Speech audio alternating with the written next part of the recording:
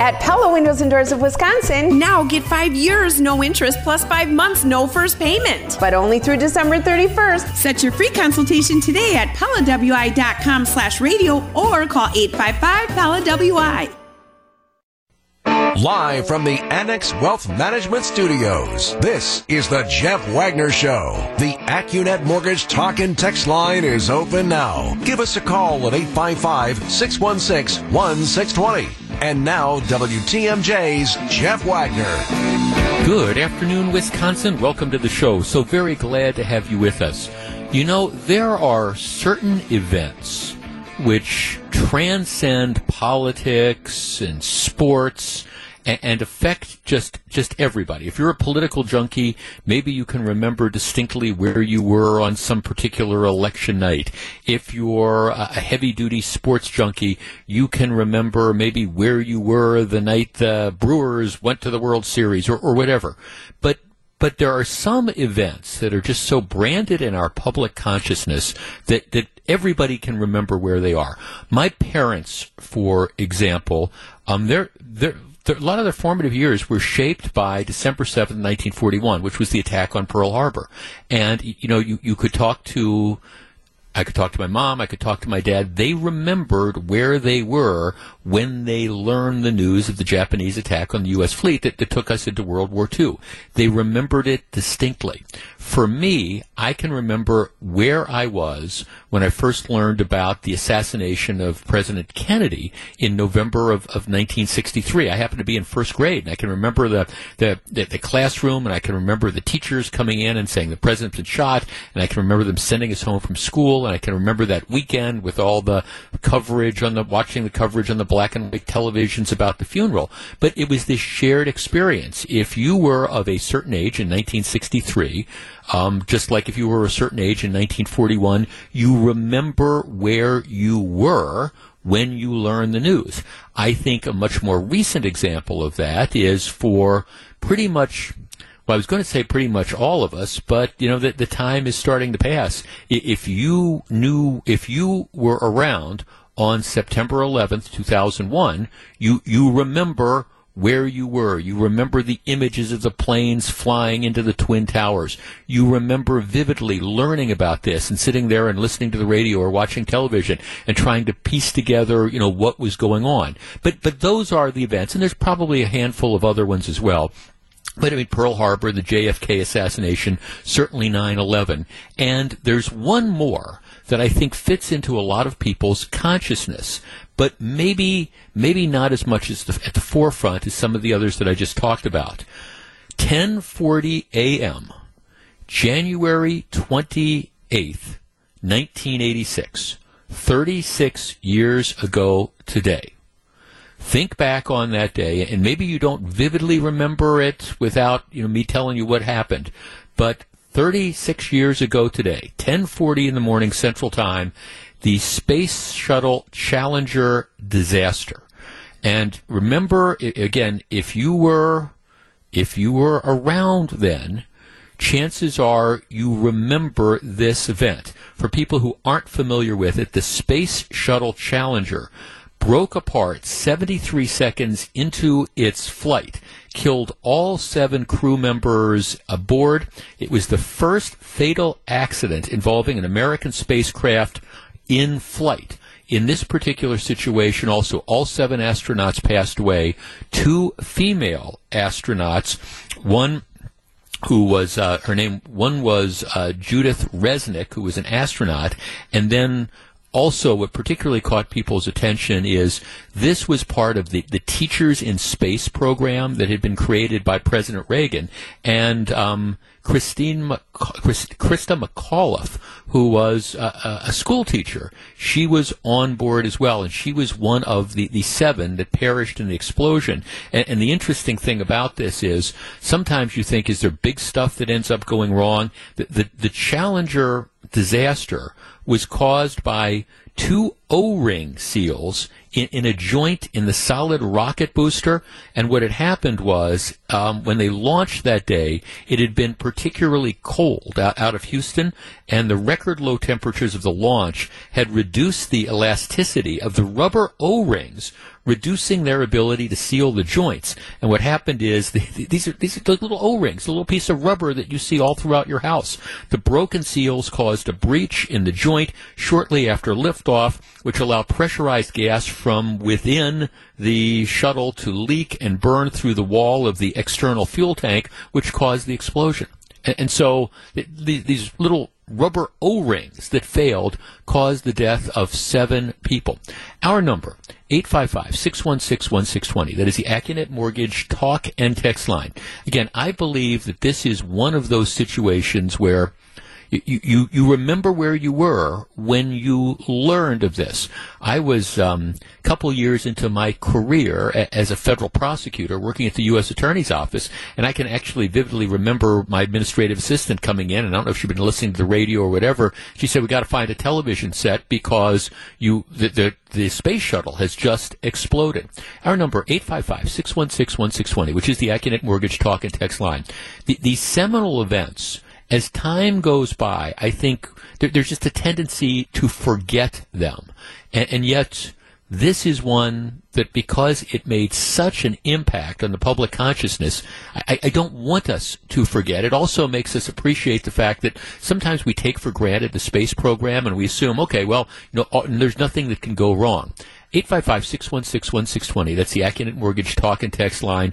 Where were you 36 years ago today when the Space Shuttle Challenger exploded? Do you remember that? What is it about it that you remember? And why do you think it hit home so much for so many people, besides just the epic scope of the tragedy that 7 Americans lost their lives? 855-616-1620. That's the AccuNet Mortgage talk and text line. We discuss in a minute. Back to take your calls. Here's WTMJ's Jeff Wagner. 855-616-1620, which is the AccuNet Mortgage talk and text line. And in talking about the Space Shuttle Challenger disaster, I misspoke. The NASA was, of course, based out of Houston. The launch itself was out of Cape Canaveral in Florida. But record low temperatures had caused these little rubber O-rings to freeze. They lost their seal, and it resulted in the deaths of 7 people. Let's start with Darren in Waterford. Darren, you're on WTMJ. Hey, good morning, Jeff. What I remember about this is I was in 7th grade in Racine, going to McKinley Junior High, and we were in pre-algebra in math class, and our teacher brought a TV in for us to watch this launch, and it was the first time we'd ever seen a launch. And he brought it in, and boy, it wasn't a minute or so into the launch that unfortunately the explosion happened, and it was the most somber classroom you've ever seen in your life. Yeah, interesting, Darren. I think one of the reasons a lot of people who were in school had that experience is, again, it's because of Krista McAuliffe, and this was the teacher in space thing. So, I think that, I can remember as a kid, you'd watch the Apollo launches, but this was the teacher in space. So here, we're going to see this, and so you arguably had millions and millions of more people that were watching this live in classrooms on those. My guess was your TV like one of the portable TVs that they have mounted on one of those moving stands, and they rolled it on wheels. Yeah, that's exactly what it was. And I guess more the impact for this is so many children saw this. Instead of a bunch of adults seeing it, it was seen by so many kids that were so young who really didn't understand what was going on. Right. No, thanks for the call, Darren. I appreciate that. And that's exactly it. Again, this was, and look, it would have been a tragedy of epic proportions regardless. But again, because of the Teacher in Space program, because so many people were watching it live, and this really, at the time, this was the first deaths in first fatal mission involving an American spacecraft in flight. There was the incident years and years earlier where you had the spacecraft on the ground that caught fire and you had the astronauts that were killed. But this was the first time. And remember, everybody's seen the movie Apollo 13 and all. That was viewed as this incredible successful failure where you have the spacecraft is able to get back from the moon.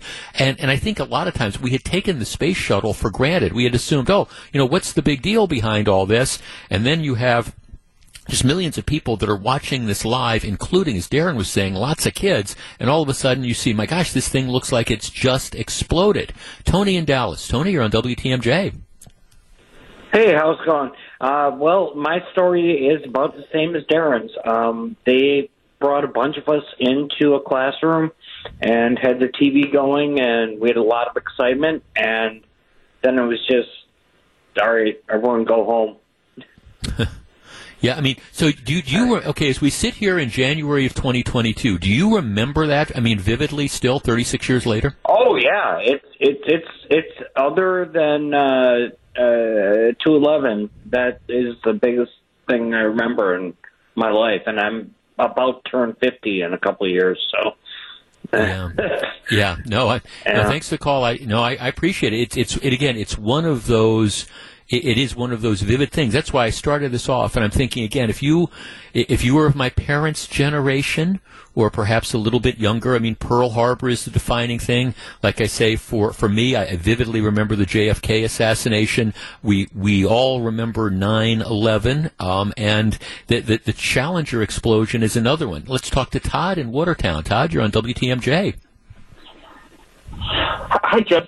Thanks for taking my call. Yeah, it was super vivid. I was there. I wasn't in Cape Canaveral, but I had just moved to Daytona Beach, and I was going to Daytona Beach Community College, and then ended up going to Central Florida, the satellite campus. But anyway, I was living with my cousin who went to Embry-Riddle, who was an aeronautical university, and his buddy was a Marine. So they were into all that stuff. So we watched it. I watched it take off from the TV, and then they ran outside, so I followed them, and they went to a spot in this apartment complex where they're like, wait, and all of a sudden here it came, and it came up, and then when it had blown up, I didn't know it had blown up because I had never seen it before.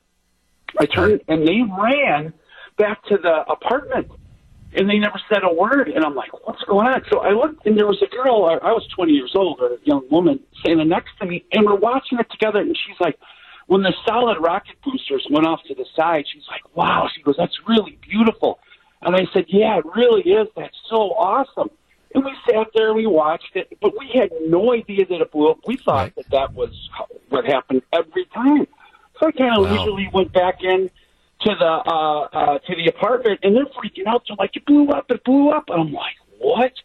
So that always stuck with me just so vividly because I'd seen it live. And then it actually froze in time. It was so cold that night that the where it had crystallized, it stayed there all day. It was so bizarre to see it firsthand. Todd, thanks for the call. Yeah, I mean, I can imagine what that would be like. A couple people, somebody was texting me saying, wasn't this a Saturday? No, it was a Tuesday morning, which is why, again, so many people were in class. And again, the attention that it's getting,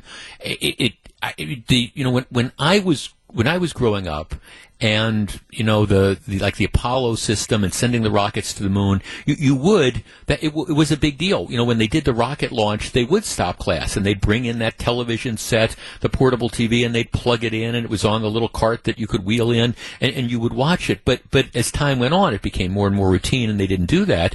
Typically watching the space shuttle takeoffs, that was not going to be something that was going to be, you stop school and you have everybody watching. But again, because there was the teacher on this, that's where it got all the extra attention, and of course nobody anticipated that this would happen. Julie in Kenosha. Julie, you're on WTMJ. Good afternoon.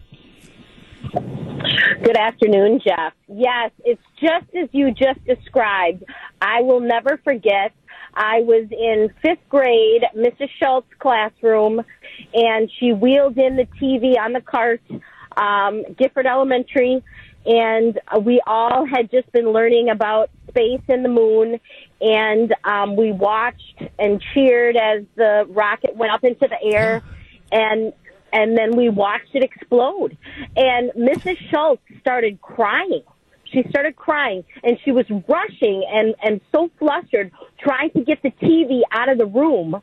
And it was just such a chaotic, epic moment that is just emblazoned in my mind. Again, my guess is it's as vivid as maybe 9/11 or something like that is. It's one of those shared moments that we all have. Absolutely. 9/11 was another big moment for me. I was in grad school, and I was supposed to have an exit interview with a professor at the end of my internship, and I was watching 9/11 transpire, and I called him and I said, I can't come in. I was supposed to go into downtown Chicago, and I said, I can't do that. It's not safe. Yeah, it's just amazing. Thanks for the call, Julie. It is one of those things. A number of people are saying, or at least a handful of people saying, no, people are mixed up. It happened on a Saturday. No, January 28th, 1986 was a Tuesday, which is why so many people were in class. Now, some people, I'm not sure what day, back in 2003, you had the Columbia, which was, another, one of these space-related type of tragedies. That may have been on a Saturday, and some people might be mixing it up. But no, the people that remember being in class and seeing it are correct. Space Shuttle Challenger, Tuesday, January 28th, 1986. Let's go to a couple texts. Let's see. I've been married 30 years. He said, I got divorce papers delivered. The deputy was still there. We watched it for a while. Wow. Yeah, some people are pointing out that, it's the Columbia that disintegrated on re-entry on a Saturday morning. So, right, the Challenger was definitely a weekday. Jeff, I remember it very vividly. I was a waitress setting up for lunch. We had the TV on. We were shocked. Both myself and our manager started crying. Jeff, I was in fourth hour graphic arts class. They had a TV in the room. It was surreal to see it explode. That was from Jeremy. Jeff, I was at work at a YMCA. A member came in and told us what had happened. We turned on the youth center TV. We took turns watching and then passing the news on together. Matter of fact, then I remember President Reagan's address to the nation following this. Jeff, I was a student at North Central Technical College in Wausau. I was in with instructional aides doing some work, and the other agent came in and said the Challenger had blown up. I went running to another room to flip the radio over to hard news from the rock station we had on, because I didn't have to, because even the rock station was talking about hard news. Jeff, I was on a road trip with my elderly dad driving on a back road west of Huntington, West Virginia. Heard it on ABC Radio Network's special report. I stopped a few minutes later at a general store for gas and watched a few minutes of TV news coverage on a grainy black and white television set. Wow. Jeff, I was a student at UW La Crosse. I returned to the dorm room after class, turned on the TV to watch a soap opera. It's a flashback that I can picture myself there in absolute disbelief. No question about it. And again, a lot of people I'm getting texts from who were either in grade school or who were in college at the time when all of a sudden you saw this happen. So it seems like, in some respects, again, look, I understand if you aren't 38, 39, 40 years old, it's like, okay, it's something that's in the history books. I get it.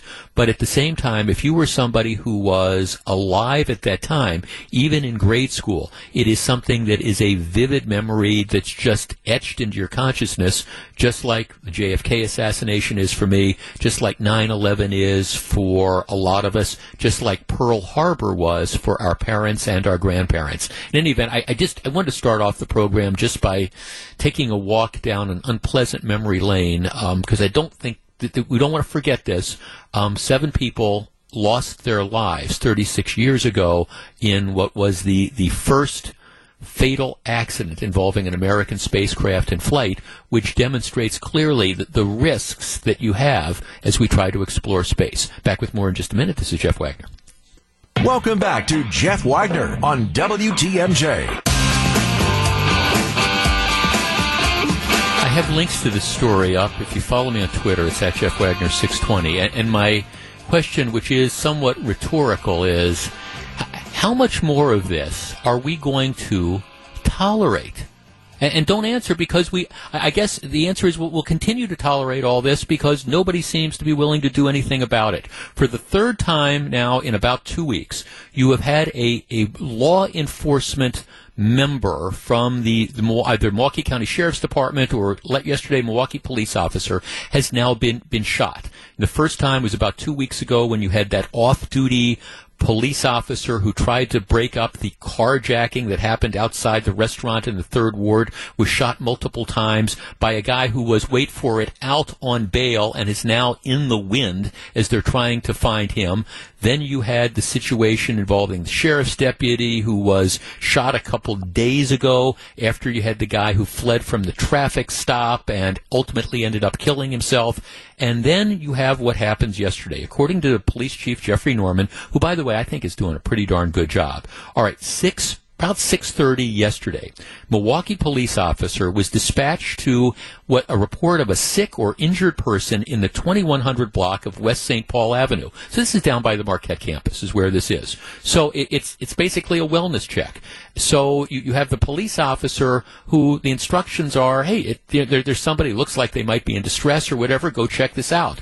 The officer arrives, finds this individual slumped in the vehicle, who then gets out of the vehicle, waves a firearm at the police officer, and then takes off.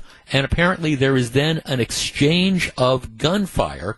The police officer is hit 2 or 3 times. Now, again, the good news about all this is that the officer sustained non-fatal injuries, but that's only but for the grace of God. So for the third time in 2 weeks, you have somebody who opens fire on a police officer.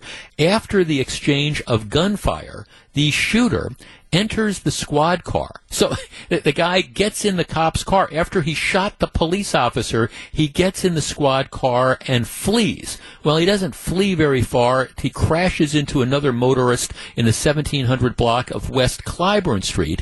After crashing the police car, he then flees on foot.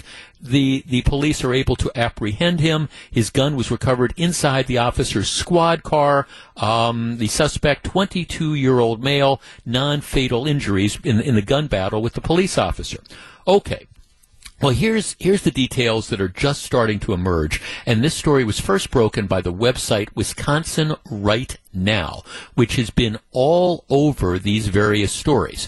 Wisconsin Right Now has identified who this 22-year-old guy was that got into the gun battle with the police. So let me just share with you a portion of the story. And again, I've got a link to it. If you follow me on Twitter, it's at Jeff Wagner 620. But here's the deal. The guy who is suspected of shooting the Milwaukee police officer was wanted on a bench warrant in 3 open Milwaukee County felony cases that were filed in 2020 but dragged on and on in backlogged Milwaukee County's court system. He was released in those cases, first on a signature bond, secondly on a $300 cash bail, and then on a $3,000 cash bail. In addition, he was arrested by Wauwatosa police on felony charges on September 23, 2021, according to the State Department of Justice. However, those charges, felony bail jumping, misdemeanor carrying of a concealed weapon, felony methamphetamine possession, were not prosecuted by the Milwaukee County District Attorney's Office. Thank you, John Chisholm. The 3 other cases were charged in 2020. So they end up, so you could say, okay, well, this guy was charged with all these different things in 2020 and continues to, re-offend every time they let him out. Well, how was this? How could this happen? And it's various reasons, calendar congestion, COVID policy, defense attorney requests. But bottom line is the guy remained on the street to allegedly offend, and then re-offend, and then re-offend. By the time he was involved in the shooting last night, he had 3 open felony cases with multiple charges, including felony bail jumping. Now, the website Wisconsin Right Now goes through the guy's record. His first open felony case, March of 2020, he was charged with felony fleeing an officer. He was released on a $500 cash bond. All right. Then he didn't show up for court. A bench warrant was issued, but stayed until the next court date. Ultimately, the case was adjourned. Nothing has happened on that case. He didn't show up for felony operating a vehicle without an owner's consent, felony bail jumping, misdemeanor resisting an officer. Court Commissioner Alexis Liggins gave him a $300 bail, which he posted. So here you have a guy who's out on one charge, gets caught stealing a car. They let him loose on $300 bail. And then he was charged with a third felony case on August 25th of 2020. Those charges were 2 counts of felony bail jumping, felony possession of narcotic drugs, fleeing an officer, causing damage to property, and driving or operating a vehicle without an owner's consent. So this is, again, after the guy commits crimes, is released on a stupid low bail. He then commits more crimes, is released on another stupid low bail. He commits even more crimes, and in this particular situation, they gave him a $3,000 cash bail, which he posted and has been out. Ultimately, he doesn't show up, and a bench warrant is issued on October 11th, 2021. And then, of course, the website goes through the prior arrest record, not even looking at pending charges. And what you have is a 22-year-old career criminal who's been out on ridiculously low bails time and time again for things like auto theft and fleeing officers and drug offenses, and we keep turning him loose. And now, surprise follows surprise, yesterday he shoots a Milwaukee police officer while out on bail.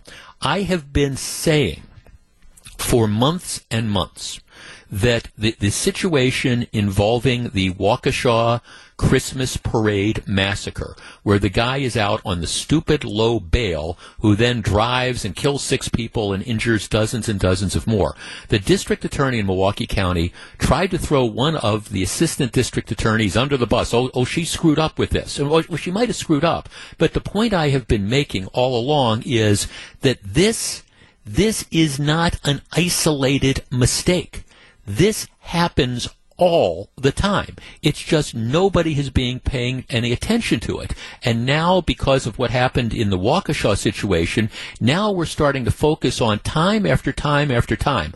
Officers being shot, significant crimes occurring, and what are we finding? We're finding it's people who shouldn't have been out on bail in the first place who are committing these offenses over and over again. You read this guy's record, and you want to say, okay, the first time, maybe you give him bail, you give him a low bail, and you hope for the best. But after they commit crimes while they're out on bail, to simply turn them loose over and over again, it's not just irresponsible, it is, in my opinion, it is immoral. And that's precisely what happened. It is only but for the grace of God that a police officer is not dead this morning after having been shot by somebody who had no business being on the streets in the first place. And yet the DA's office and the court commissioners and the court system turned this guy loose to prey on the public.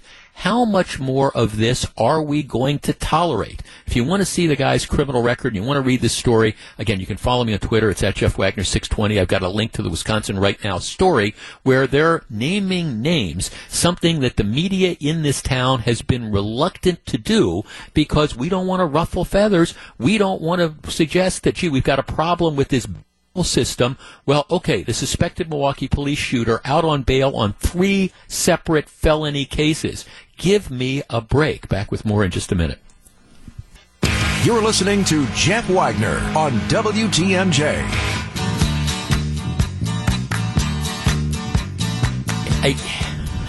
You almost don't know what to say about this stuff. If you're just tuning in, Wisconsin Right Now, which is one of the local websites, is identifying the guy who was involved in shooting the Milwaukee police officer last night 3 times. Now, the good news is the police officer is going to survive. The guy is in custody.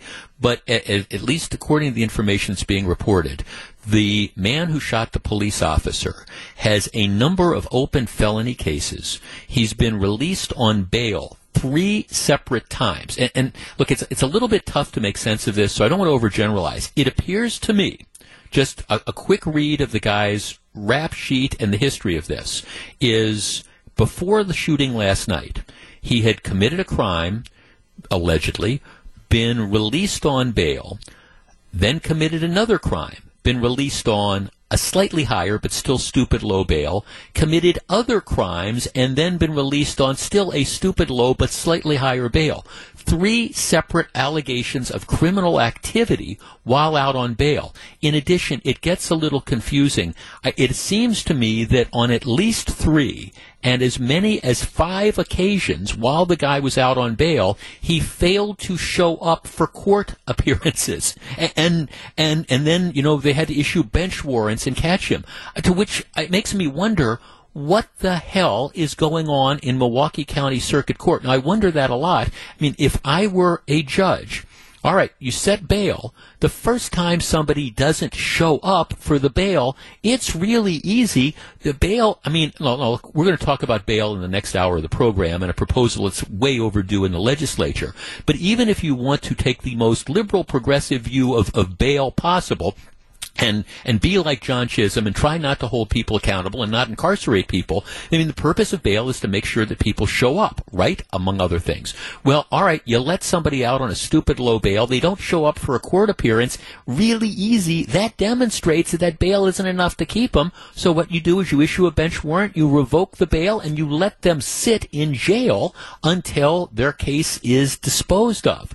How many kicks at the can do you want to give these criminals? Well, in Milwaukee, apparently we give them as many kicks at the cat as they possibly want. And again, the larger point of this isn't this particular case, although I think this case is yet another example of the outrage that's there. And again, look at the guy that's on the lam right now after shooting the off-duty police officer while he was engaged in the carjacking. These are all people that are wanted. They are dangerous. They should not have been out on the street in the first place, and yet they are out there preying on people. And if they're willing to shoot cops, they're willing to do pretty much anything, I would argue. And it's just the tip of the iceberg. And I wonder at what point in time are we going to say, enough is enough? And like I said on my Twitter account, I'm going to keep asking this question until I get a good answer. How many more crimes committed by criminals turned loose on ridiculously low bails are we going to tolerate before we say enough is enough? Now, Tony Evers says he's not going to remove John Chisholm. Okay, elections have consequences. In Milwaukee County, I don't know that there's going to be any input or pressure to do a recall of Chisholm because of his policies and stuff. And heck, as far as I know, if he runs for re-election 3 years from now, he'll probably even get reelected. But how many more people are going to be victimized? How many more people are going to die before we recognize that we can't continue to do this? Jeff, I can't believe I'm texting about an attack on police twice in 1 week. John Chisholm clearly doesn't give a rat's behind about law-abiding citizens in the city, and it is time we get outraged. How is this acceptable? And the answer is no, it's not acceptable. Jeff, this is so sad. I cannot understand our legal system and our district attorney. No. Jeff, the guy is a good customer. That's why he gets discounted bail. Bad joke, I know it. Jeff, the criminals seem to have more rights than the people of Milwaukee's rights to a safe city, according to the DAs and the judges. Now is the time for new judges and a new DA. They are failing everyone in the city. Well, I think there's an element of that. Jeff, how about we use the budget surplus not for more police, but to build more jails to hold law breakers? Well, I think you can end up doing both on this whole thing. Jeff, thanks for calling out these things. It's outrageous that these criminals get low bail, or in some cases, any bail. And again, this story, here's what really strikes me about this one. It's not just an argument about stupid low bail for the first offense, but it's a guy who commits crimes, allegedly, is released on bail, commits more crimes, is released on bail, commits even more crimes, and is still turned loose. What are we missing here? What don't we understand about the danger that these guys pose to the community? And interesting, like I say, there's multiple occasions where he failed to appear as well, and they had to issue bench warrants, and yet we bend over backwards to not lock these people up. And what are the consequences? The consequences are police officers shot. The consequences are people carjacked. The consequences are cars stolen, innocent people being victims of criminals who shouldn't be out in the first place. All right, when we come back in just a couple minutes, a couple Republican legislatures have a proposal that I think is long overdue. We're going to discuss it because there's some in the progressive community who are appalled. Stick around. This is Jeff Wagner, WTMJ. Live from the Annex Wealth Management Studios, this is the Jeff Wagner Show. And now, WTMJ's Jeff Wagner.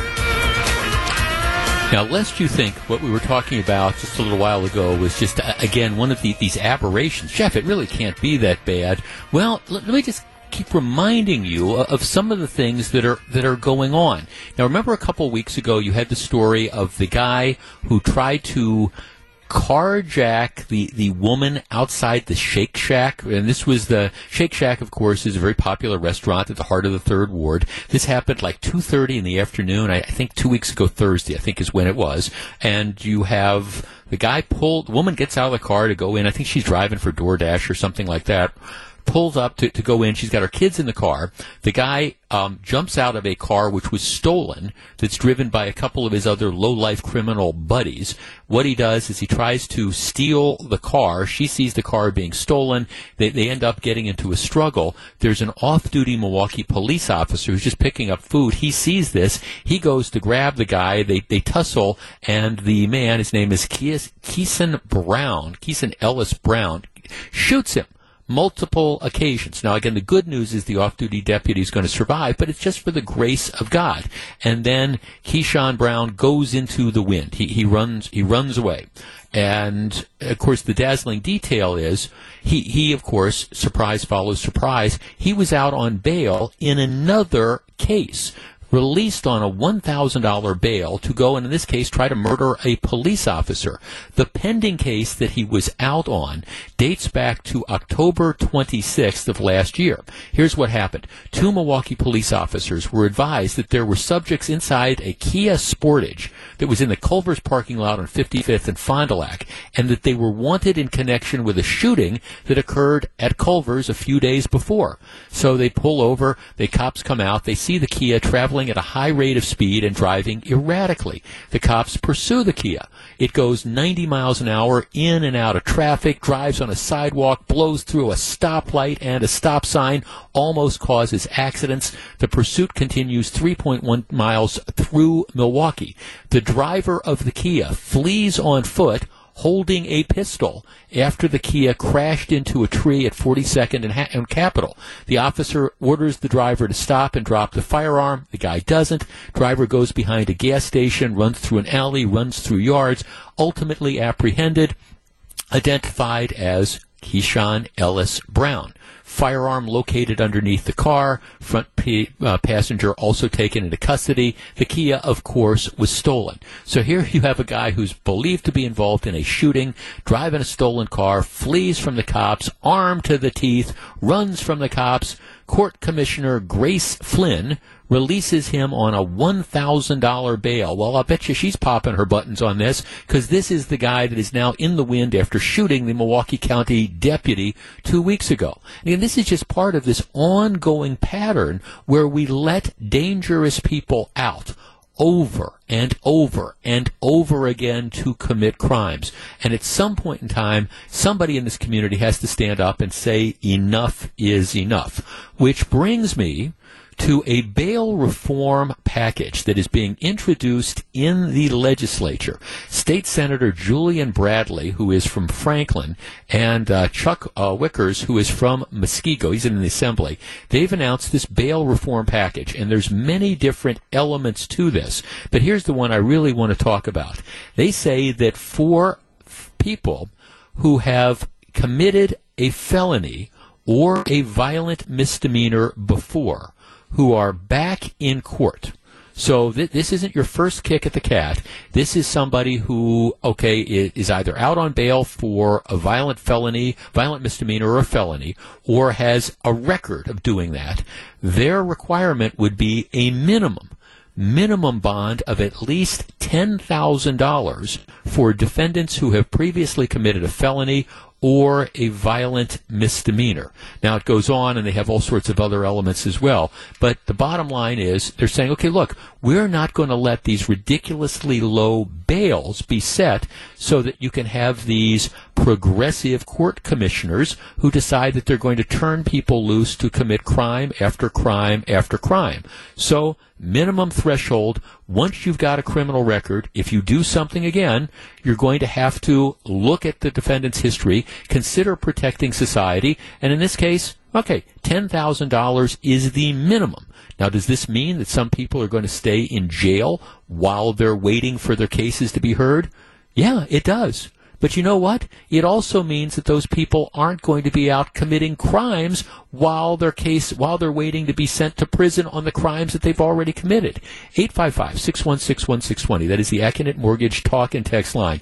Now, predictably, you've got some of the usual suspects who are just all outraged. This is, for example, State Representative Sylvia Ortiz Velez says the bills are non-starter for her and fellow Democrats. These bills overall are deeply concerning. It would create more obstacles for the court system and for the DA's office. It will keep more people, predominantly people of color and poor individuals, in custody. Well, I don't know. It's going to keep people with criminal records who have allegedly committed other crimes. It's going to keep them in custody. But isn't this a good thing? 855-616-1620. That's the Acunet Mortgage talk and text line. Obviously, we can't trust the judges and the court commissioners to do the right thing. So the state legislature says, fine, here's the deal. Minimum bail, $10,000 if you have a criminal record and you're accused of committing another crime.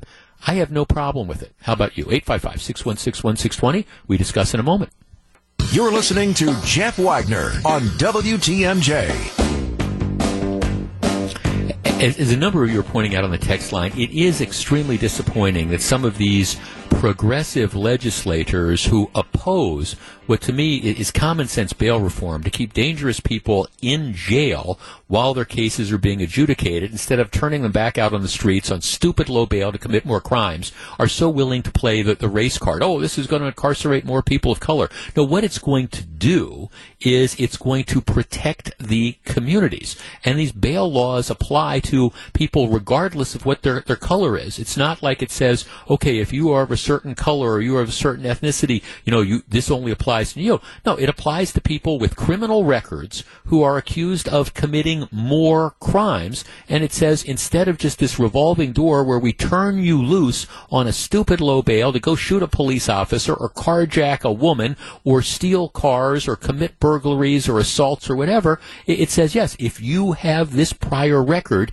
and you do something else, yes, we're not going to just turn you loose on a signature bond or some stupid low bond that you're not, and then when you don't show up for that hearing, we're just going to, let it go. No, that's what this says. And I guess I find it offensive that you've got people who are even willing to play the race card on something like this, especially given the fact that it is some of those communities, some of the minority communities that are hit hardest by crime. And you would think that legislators who represent those communities would want to do everything they can to make their law-abiding citizens, the constituents, as safe as possible. 855-616-1620. Mike in Milwaukee. Mike, you're on WTMJ.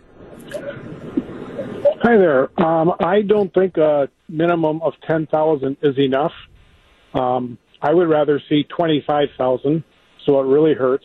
And the people who are going to be against it are the ones who will say, well, then you don't have enough room in the jail. Well, then you take the nonviolent criminals that are in jail and you put them on an ankle bracelet and you let them out to make room for the violent criminal. I think you need to hit these people and hit them hard and no more of this softball playing with them.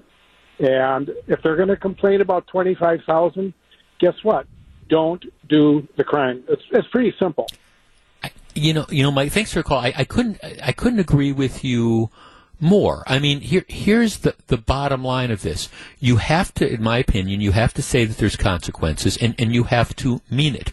Right? And look, and I understand, and I've been more than willing to say this, I understand that if we want to get a handle on the out-of-control crime in our community and in some of the larger urban areas, we have to be willing to make a commitment to, wait for it, build more prisons and hire more prison guards. But I think most law-abiding citizens are willing to do that. I think that, because people want to be safe. And we're sick of these things where you can't leave. There's 25 cars a day stolen on the streets of Milwaukee, for goodness sake. 25 cars a day. And when's the last time you saw any car thief get prosecuted and get any significant length of time? No, the judges won't do it, so the legislature needs to step in and put in mandatory minimum penalties. And I understand that means you got to build more jails, and I understand that means you got to build more prisons. I get it, but I believe that if you want to look at expenditures of taxpayer dollars, and you want to say to me, gee, Jeff, how could we best spend $100 million?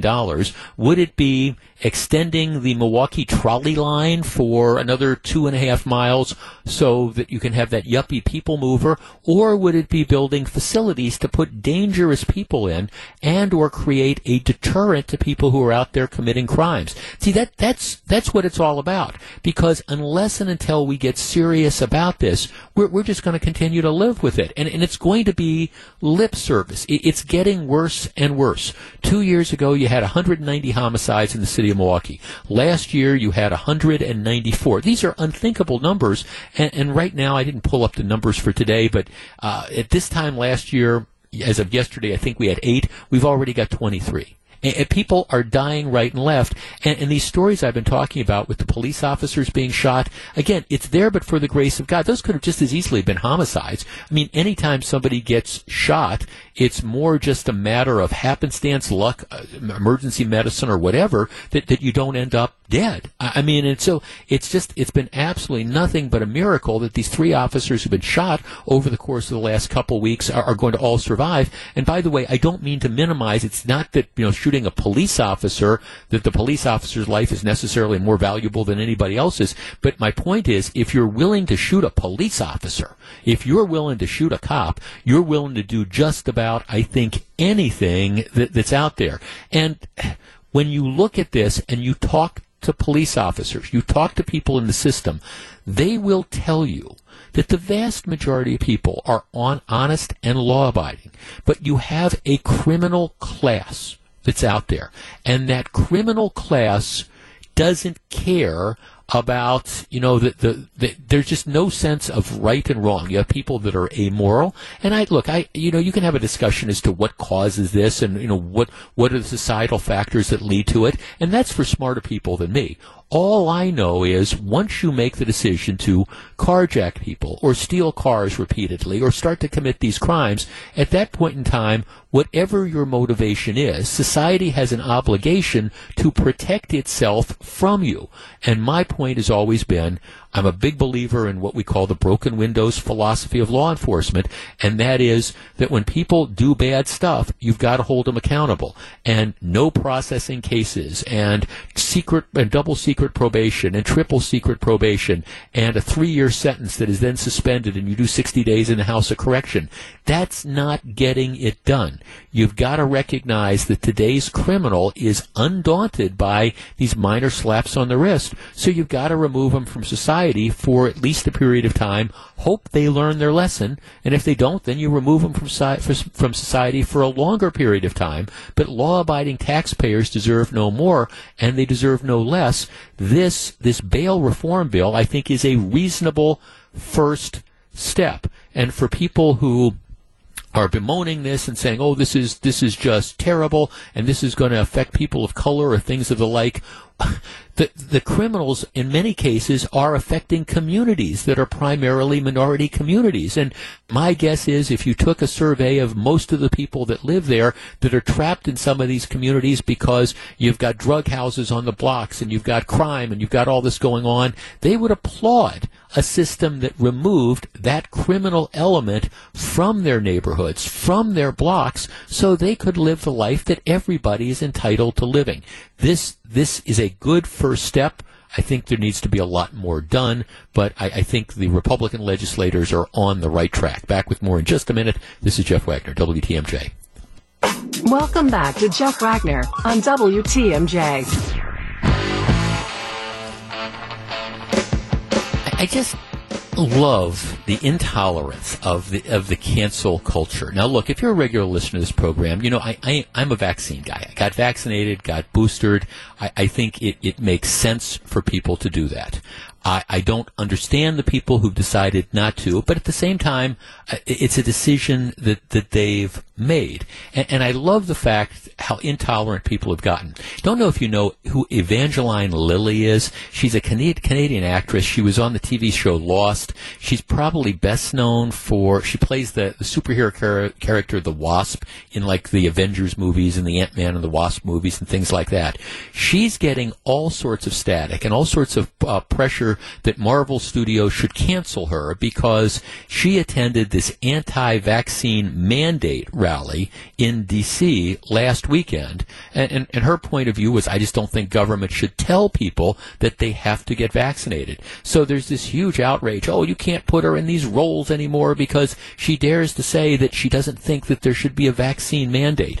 Have we really, and again, this is from the perspective of somebody who thinks people should get vaccinated. I think it's a choice that you should make, but I also don't believe that the government should be pulling people out of houses and forcing them to get vaccinated against their will. I think not getting vaccinated is a dumb individual decision to make, but okay, we all make our different decisions, and I certainly don't think that this woman should be canceled, that she shouldn't be able to perform in Marvel films or be cast in TV shows because she has the audacity to oppose vaccine mandates. It's this intolerance of the cancel culture that just, I admit, makes me crazy from time to time and makes you understand why some people kind of dig in their heels when it comes to stuff like this. This is Jeff Wagner on WTMJ.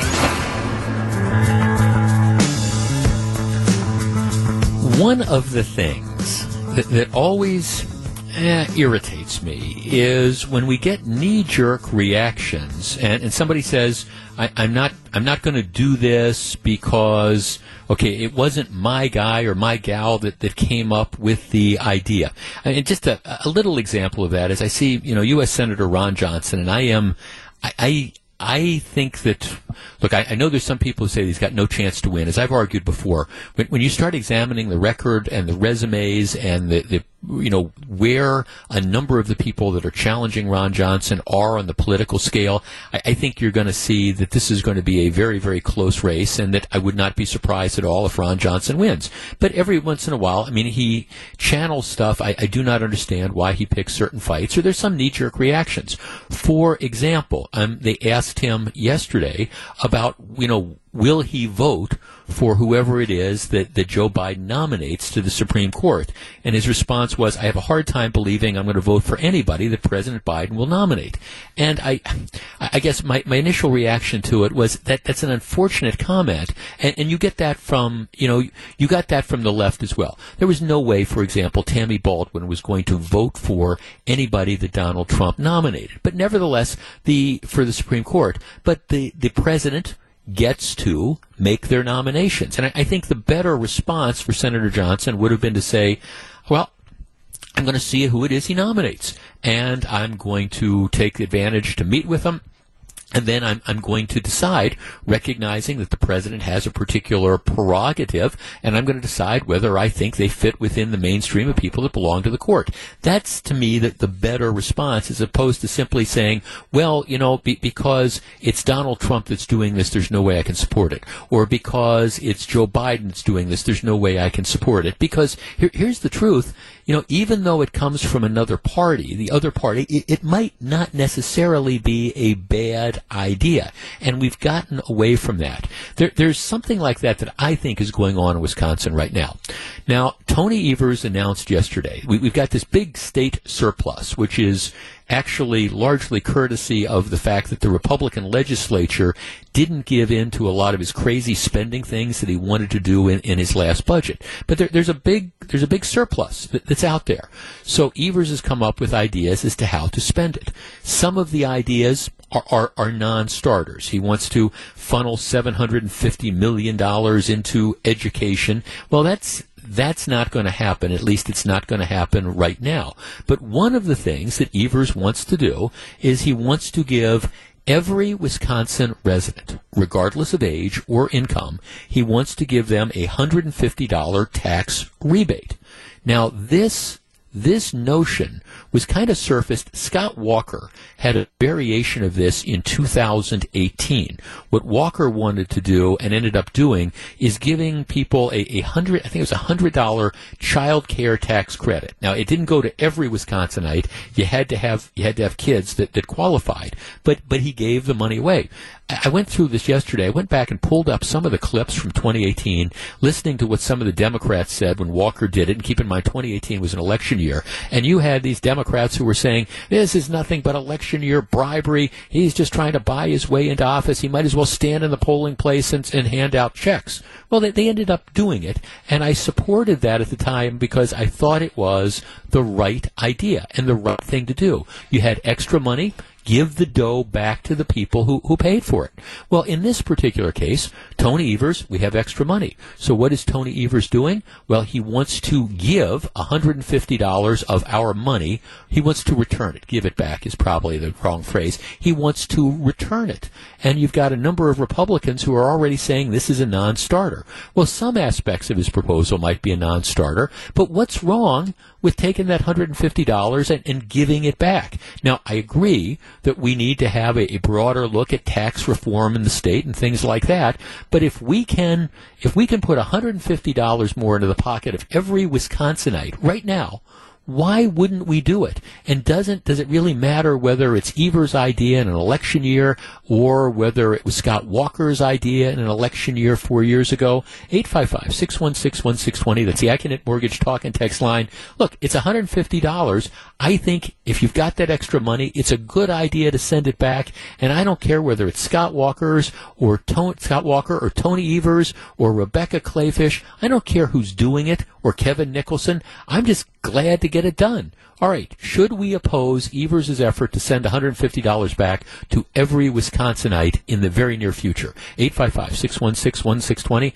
My comment is, I can think of how to spend 150 times 2, my wife and I wouldn't mind having that $300. How about you? 855-616-1620. That's the Accunet Mortgage Talk and Text line. We discuss in a moment. You're listening to Jeff Wagner on WTMJ. 855-616-1620, which is the Accunet Mortgage Talk and Text line. It was just so interesting to me that when Scott Walker wanted to do a variation of this in 2018, when there was a surplus, he wanted to give $100 back in child care credits to people. Actually, Walker's proposal first was $150, then it got lowered down to $100. But you had the Democrats who were absolutely outraged. Oh, this is terrible. This is nothing but a vote-buying scheme, etc. So now we've got even more of a surplus. The rainy day fund has more money in it than it's ever had. And Tony Evers says, among other things, I want to give $150 back to every Wisconsin resident. And now you've got the Republicans saying, no, this is absolutely a non-starter. Now, there's other aspects of the Evers proposal that I would agree with this non-starter. But, okay, if government in the form of taxes takes more than it needs, and we have a surplus, shouldn't that go back to the people who paid it? 855-616-1620. Let's start with Kurt in Neenah. Kurt, you're first. Good afternoon. Hi, Jeff. Hey, Governor Dreyfus did this a number of years ago, like the early 1980s or something, where they sent all these checks back to people, but they found out after a while that it cost more money to calculate and cut those checks than what the whole system was worth. Don't do that. Just put it in a rainy day fund. If you want to do something practical, replace those lead pipes in Milwaukee, for crying out loud, and save those people down there from all that lead poisoning. Okay, so Kurt, let me ask you this. Let's say Yeah, you get your phone bill. Your phone bill. And your phone bill, they charge you $200. So you pay the $200, and then they've realized they've made a mistake, and they should have only charged you $75. Do you think they should be able to keep that $125 difference, or do you want your money back? It's a private company. Yeah. Well, yeah, but you want your money back, right? Different problem. Well, I don't know. Well, I mean, you put it in put it in the rainy day fund, and do something practical with it.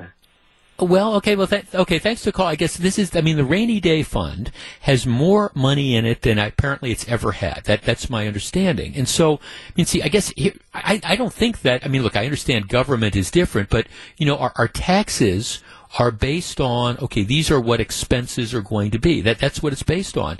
And if for whatever reason it turns out that we've taken more in taxes from people than people need or that they anticipated, I guess the question is, yes, you could spend it on other sorts of things, but then we're going to have an argument as to, all right, you might say put it in roads, I might say put it in prisons, somebody else, Tony Evers, wants to put it into education. You want to do all that stuff, but a portion of that, shouldn't it go back if it was overpaid? And I guess I don't think, even though I don't think my phone company example is that far off, because we paid more than we ended up needing to pay. And so I think that it's fair to send some of that money back. 855-616-1620. That's the AccuNet Mortgage talk and text line. Let's talk to Dennis in Milwaukee. Dennis, good afternoon. Good afternoon, Jeff. Thanks for taking my call. Sure. I'm with you. I think the portion of the surplus should be returned. Now, the caller ahead of me mentioned Governor Dreyfus doing this. It seems to me that Governor Tommy Thompson also distributed excess funds to the citizens of Wisconsin. Mm-hmm. Am I correct in that? Yeah, I believe so. Sure. Yes, I think on 2 occasions. Yeah. I think off the top of my head, could be wrong, but I think that's correct. Yeah. So it's hardly a radical idea. I think it's pretty much of a mainstream idea. Well, right, exactly, and one of our caller was talking about the cost of giving it back exceeds it. I understand like how messed up our unemployment system was, so maybe I'm incorrect in this, but I find it hard to believe that the cost of sending my wife and I $300 in a rebate check for taxes that we quote unquote overpaid, that the cost of that is going to be more than $300 to send it back. And if that's the case, that is really a scandal as well. To me, this doesn't seem to me that it's that huge an expense with the automation we have to get the money back to where it belongs. I was just going to say automation has increased by leaps and bounds since the 1980s when Dreyfus was governor. Yeah. No, Dennis, thanks for the call. And again, I understand that, see, and I'm getting all these texts from people, and everybody's got a different idea as to what we could do with the surplus.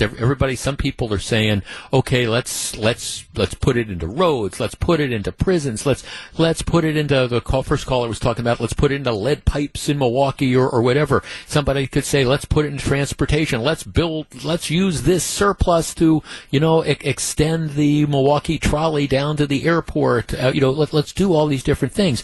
And people can argue about, where, if you've got extra money, where should you spend it? Okay, that's fine. We can have that conversation. But in the interim, I don't think there's anything wrong with giving people back a portion of the money that they've paid. 855-616-1620. David in Appleton. Hi, David. You're on WTMJ.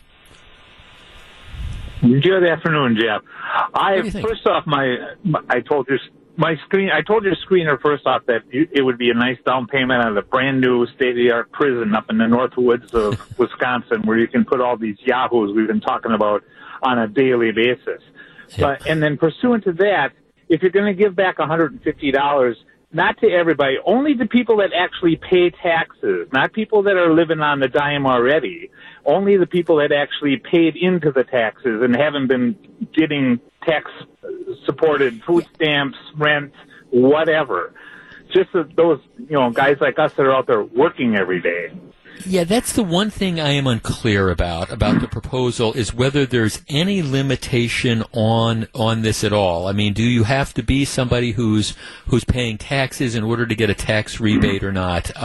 So your thing would be give the money back in this fashion, but only to people who paid it into the first place, as opposed to just, this is another form of the stimulus check, and we're going to give it to you regardless. Yeah, thanks. I think that's fair enough. And to be honest with you, I don't know the scope of this, whether he intends $150 to every man, woman, and child, regardless of, and what the cutoff would be. And I think that's perhaps a fair question, and maybe that's something that you pare stuff down at the end. But I guess my point of the topic here is, and it's been a little bit disconcerting, because in 2018, when the Republicans wanted to do it, like I say, Democrats just lined up. No, we can't do it. We can't do it. We can't do it. This is awful. This is, Scott Walker trying to buy votes. And then in 2022, when you've got Tony Evers wanting to do this, you've got Republicans lining up saying, no, don't do this. Well, if it was a good idea when Walker wanted to do it in 2018, it seems to me it's still a good idea when Evers wants to do it in 2022. And that's my only point about this, really, that it's this kind of situational stuff. If our guy or our gal decides they want to do it, well, then it's a good idea. If the other side wants to do it, it's not. At some point in time, I think you got to say, whoa, let's figure out, does it make sense or not? And as far as just amassing huge surpluses, do I think that you should have a rainy day fund? Of course. I think that's responsible, and I think, Wisconsin's been a leader as far as doing that, because you never know when there's going to be that shortfall. But once you fund the rainy day fund, just pouring money into that, to me, like I say, at some point in time, it's my dough. I want it back. Back with more in just a minute. This is Jeff Wagner, WTMJ. And this is Jeff Wagner. All I would say is meet the new boss, pretty much the same as the old boss. I told you yesterday about how there was a proposal in front of the Milwaukee Fire and Police Commission in an effort to take a baby step, in my opinion, towards combating reckless driving. The Fire and Police Commission was considering a rule which would allow officers who make a traffic stop to tow the vehicle in question if the vehicle is unregistered and if the car was involved in speeding for at least over 25 miles an hour over the limit, in dangerous safety for reckless driving, fleeing from an officer, or drag racing. Now, we discussed this yesterday, and I thought this was a good idea. I understand it's not a magic bullet, because if the car is stolen, that's not going to necessarily apply to this, and it's not going to necessarily stop the person from stealing a car and doing it. But nevertheless, my argument was I think you should be able to tow any car, whether who's involved in any of these things, registered or unregistered. But the unregistered car, this is a baby step. Seemed to me it was a good idea. Well, the Fire and Police Commission in Milwaukee, this is the same Fire and Police Commission, at least as an entity, that, remember, they ended up illegally getting rid of Chief Al Morales, and then there was this vacuum in leadership for the better part of a year, and a number of those police commissioners are gone, so you've got the new commission. The Fire and Police Commission yesterday deadlocked on this what I think is a simple, straightforward effort to let cops tow unregistered cars. A couple of the commissioners voted in favor of it, but two commissioners dissented. One of them, Amanda Avalos, said, "I'm a believer that solutions should start with resources and services. I don't think this will be the solution that it's meant to be." I have no idea what that means. I doubt that she has any idea what that means. All right, the problem is you've got people driving unregistered cars in a reckless sort of fashion. This at least helps get that car off the street for a little while. I have no idea what she's talking about. Joan Kessler, who is a very, very, very liberal former judge, she says, "I think it would be a mistake to adopt the changes without doing community outreach to let people know this is what's coming." What exactly? So here, we don't want to give the police this tool to make the streets safer until we've communicated to the people that are endangering people on the street. Oh, hey, by the way, your car, if you're driving it, it's unregistered. You're driving 95 miles an hour. You blow through a stop sign, lead the cops on a chase, go through red lights, damn near hit people. Well, we're not going to tow that unregistered car. We're not going to let them do that until we've done community outreach to let people know that this is what's coming. Like the people that are going to do this are going to give a rat's rump about that one way or the other. I tell you, the way some of this bleeding heart stuff goes, and people bending over backwards in order to try to justify bad behavior. No, we can't do this because we want to give the people that are going to drive 95 miles an hour through a red light, we want to make sure they have notice that if they're in the car that's unregistered and they drive 95 miles an hour and they go through the red light, we're going to tow the car. Oh, okay. Oh my gosh, I'm not going to do this because my car might get towed. You just wonder where some people get some of these ideas. And meanwhile, the Milwaukee Fire and Police Commission spins its wheels, and again, nobody does anything about unregistered the cars and the reckless driving. And you wonder why we don't get stuff done. Well, again, it looks like the Milwaukee Fire and Police Commission, new members, same old problems. Lots of stuff coming up in the 2 o'clock hour of the show. Don't go anywhere. This is Jeff Wagner. Live from the Annex Wealth Management Studios, this is the Jeff Wagner Show. And now, WTMJ's Jeff Wagner. Good afternoon, Wisconsin. Welcome back to the show. I think this might be a record. This is the first time in a long time that we have gone an entire week, and aside from an isolated reference here or there, we have not talked about COVID at all. And it's kind of the way things have come up, but we're going to continue that for the last hour of the program this week. No COVID conversations. The news is that the pandemic appears to be peaking, and I'm not suggesting in any way, shape, or form that people should take their eye off the ball or anything, but it looks like things are getting at least a little bit better, and that is certainly good news. I was listening to Greg's Sportscast, and he was talking about how the Bucks play the Knicks tonight. I always say this, and at any given time, I always have 2 or 3 books going that I'm reading, and right now I actually have 3 really good ones, and it's one of these where I'll read like a chapter or 2 in this one book, and then I'll want to continue, but then I want to go back to my other, and I've got 3 books right now that I'm reading, and I highly recommend all 3 of them. One is a book that one of my close friends, Joe, gave me. It's called Devotion, and it's by a guy named Adam Makos, and it's a real true life story about these 2 pilots in the Korean War. It's an amazing story. It's incredibly well written, and I'm not exactly sure how it all ends, but I'm into that. I'm reading a book called The Mirror and the Light by Hilary Mantel, and it's from a couple years ago. It's the 3rd in a trilogy she's written. It's kind of like historical fiction involving Thomas Cromwell, who was in the court of Henry VIII and ends up, as many people who were in the court of Henry VIII ends up not particularly well. But this is the 3rd book, and it's an interesting read. And then I just started this a couple days ago. 3 books at any one given time are about my limit. But I was thinking of this when Greg was talking about how the New York Knicks are coming to town. It's a new book that's just out. It's called Blood in the Garden, and it's a book about the New York Knickerbockers in the 1990s, and this is when they had Patrick Irving, and Pat Riley was the coach, and they were trying to compete with the Detroit Pistons and the Michael Jordan era. And you don't have to be a New York Knicks fan. You don't even really have to be a basketball fan to get wrapped up into this. But it's a fascinating read. And so if you're a sports fan, I would highly recommend it. But if you're just a fan of, I don't know, just interpersonal relationships and how you motivate a team and different philosophies, it's really good. It's a very entertaining read as well. So I'm now at the point where I'm thinking, boy, all this stuff like this real life and this job, all these things get in my way because I'd like to sit down and I'd like to spend more time, reading these various books. So if you're looking to while away, now that the Packers are out of the playoffs, and you're looking for a couple recommendations of some books to while away the time, any of these 3 books would be great. If you're a military history buff, Devotion Woman, go with that. If you like historical fiction, Mirror and the Light and the other two books in that trilogy are great. And if you're a sports fan or something, Blood in the Garden, which is a new book out, highly recommend all of those various books.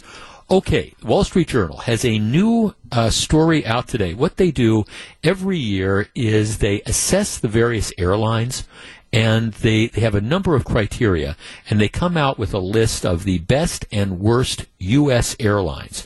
This year, for example, this is the 14th year that they've done it, and their criteria, they look at things like on-time arrivals, canceled flights, extreme delays, mishandled baggage, involuntary bumping, 2-hour tarmac delays, things like that. And they come out, here's the order. I won't make you wait for this. Rankings of major carriers in key operational areas, best to worst. Number one is Delta Airlines. They rank number one in all these different categories. And this isn't, it doesn't, they don't consider like where you fly. They don't consider price and things like that. It's just all these other things. Delta Airlines is number one. Alaska Airlines is number two. Southwest is number three. United is number four. Allegiant is number five. American and Frontier are tied for 6 and 7. Spirit is number 8, and bringing up the rear is JetBlue. Spirit and JetBlue being kind of like what I would describe as the greyhounds of the sky. You know, they get you where you're going, hopefully, but it's absolutely no frills at all. I was thinking about this because I know as we come into the dog days of winter and stuff, people are looking to escape. They're looking to find, again, warm weather vacations to just, see the sun and things like that for a little while. And you look and you consider lots of things when it comes to air travel. Our number, 855-616-1620. That's the Acunet Mortgage Talk and Text line. I want to have a little bit of fun in this segment. When you're deciding what airline to fly or what airline not to fly, when you're looking to book air travel, what's your number one consideration? Is it cost? Is it on-time performance? Is it bags fly free? Is it business class? When you're looking to decide where to go, 855-616-1620, what is the number one factor that you look at before anything else? 855-616-1620. That's the Acunet Mortgage Talk and Text line. I know what it is for me. What is it for you? What is the most important thing in deciding what airline you're going to choose? 855-616-1620. We discuss in just a minute. This is Jeff Wagner. Jeff Wagner on WTMJ. 855-616-1620. All right, the Wall Street Journal is out with its annual survey of airlines, and Delta does well, Southwest does well. They're two of the top three, but they're looking at criteria like on-time arrivals and canceled flights and extreme delays and things like that, lost baggage. My question is, when you're booking a flight and you've got different airlines to choose from, what is your number one priority? Look, and I understand sometimes you really don't have that much of a choice if you're going to a location. You don't have different alternatives. But, all things being equal, what's the most important thing for you? 855-616-1620. Let's start with Bill in Fond du Lac. Bill, good afternoon. Good afternoon. How are you doing today? I'm good. Okay, so you're booking the flight. What's the most important? My priority is my schedule. I need to be there for usually traveling for work, and so I need to be there. Usually I can get a reasonable price, but that's secondary to the scheduling. And I used to be much more loyal to our friends at Delta, but you know what? Most airlines are pretty much the same these days, and haven't had any horror experiences with one over another. Yeah, so good enough. Okay, thanks for the call. I appreciate it. When you say your schedule, I would say, for me, that's probably the first thing I look at is nonstop flights. Now, I'm not saying that other factors don't play in, but every every really bad experience I've had on an airplane has involved like making connections where your flight is delayed, so all of a sudden you end up in this airport halfway between where you started and where you're going, and you're snowed in there and things like that, or you miss the flight, it's overnight, whatever. The first thing I always look at, matter of fact, yesterday I was looking at some flight times. I thought I might have to take a trip. As it turns out, I don't have to. But I was kind of looking, and it's like, okay, well, there's 8 or 9 different options, but only one of them is nonstop. And to me, that nonstop option would be one of the big factors. Now, I'm not saying that other things don't play into effect, but I know exactly what it's talking about. First of all, I'm looking at nonstop. 855-616-1620. Maggie in Sheboygan. Maggie, you're on WTMJ. Good afternoon. Afternoon. What do you think? My big thing is not American. I've been stranded by American more times than I can count, and I loved it that we had already missed our flight times by the time we boarded one flight in Milwaukee. Oh, so you had connecting flights, and it's been a nightmare for you, huh, on that airline, huh? Always American. Great. Interesting. United's great. American, I don't win. Oh. Okay, well, thanks for calling, Maggie. Okay, here's the American. I didn't mean to do this as a way of picking on different airlines, because other people have different experiences. American of this is 10. There's 9 airlines that are rated, 9 big airlines, and American and Frontier, which is kind of a discount. American and Frontier are tied for 6th, which means they're also tied for 7th. Let's see. American does very poorly in 2-hour tarmac delays. They do very poorly in mishandled baggage. Those are the worst things. They don't do very good with canceled flights as well. So these are in the different ratings that are there. So there's a little bit of work there. 855-616-1620. Okay, let's go to our text line. Lots of text. Jeff, nonstop flights. I'm with you. Jeff, I'm 6'4". It's all about leg room, and they are all miserable. Yeah, I'm 6'1". And it's these planes, as they've put more people on them, and the seats have kind of gotten smaller. They're really not built for. I'm sure they're not built for people who are 6'4". They're not built for somebody who's 6'1" and 200 pounds. Either. Jeff, my primary considerations are schedule, nonstop when possible, leg room, I'm 6'4", on-time performance, and then price. Call me atypical. No, I don't know that's it. Now, again, for people who are listening, when you say price, obviously, I'm not going to, there's a certain threshold that's out there, and I don't know exactly what it is. Would I spend $300 more for a flight that's non-stop to go somewhere? Well, no. But generally speaking, I guess I haven't found the non-stops to be that much more pricey. And for me, I fly Southwest mostly, because Southwest goes to most of the places I go to, whether it's in Florida or whether it's Las Vegas or other places. Southwest goes there. They have direct flights, and I use a Southwest credit card, so you accumulate the points with that. So it makes sense. But I've flown Delta. Whenever you fly into Key West, if you're going to fly to Key West, which is one of my happy places, you fly from Milwaukee to Atlanta and then change planes. Jeff, for me, it's a direct flight, no add-on fees. Where did Southwest place? Southwest placed 3rd out of 9. Jeff, for me, we like to travel Southwest. For us, it's where we can use our credit card points. Jeff, for us, it's nonstop or extremely short labor. Jeff, for me, it's cost, and it's a baggage fee. I was talking to somebody the other day who told me they had found they had found a flight for like $45 from Milwaukee to Fort Myers, or for like $45, and it was on, I don't know, I think it was on Spirit. It was on one of the deep discount airlines, and and the person had a place in the Fort Myers area, so they didn't have baggage fees, and they didn't care about, having a particular seat assignment or anything like that. They just wanted to get there, and they would say, hey, I could found this for $45.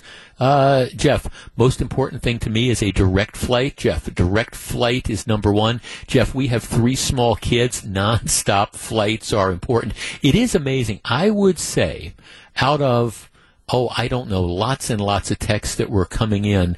Nonstop flights, which would be mine, are probably represented on maybe about 75% of the things as the number one call. Because like I say, I won't say every, but most of the bad experiences that I have had on airlines have been involved where you had to change planes. So if I can find a nonstop flight with it at a reasonable price, that's the one I'm going to go to. Normally I'm able to do it. But the unfortunate thing when it comes to air travel is I remember back in the days of the old Midwest Express Airlines, even before it was Midwest Airlines, and then I worked for the government. I used to have to go back and forth to D.C. all the time, and actually air travel was pleasant. You had the 2 across seating, and they'd serve you like you could have. They'd give you a steak dinner on the way back, and on the way out there they'd serve champagne and stuff. You almost looked forward to taking the flights.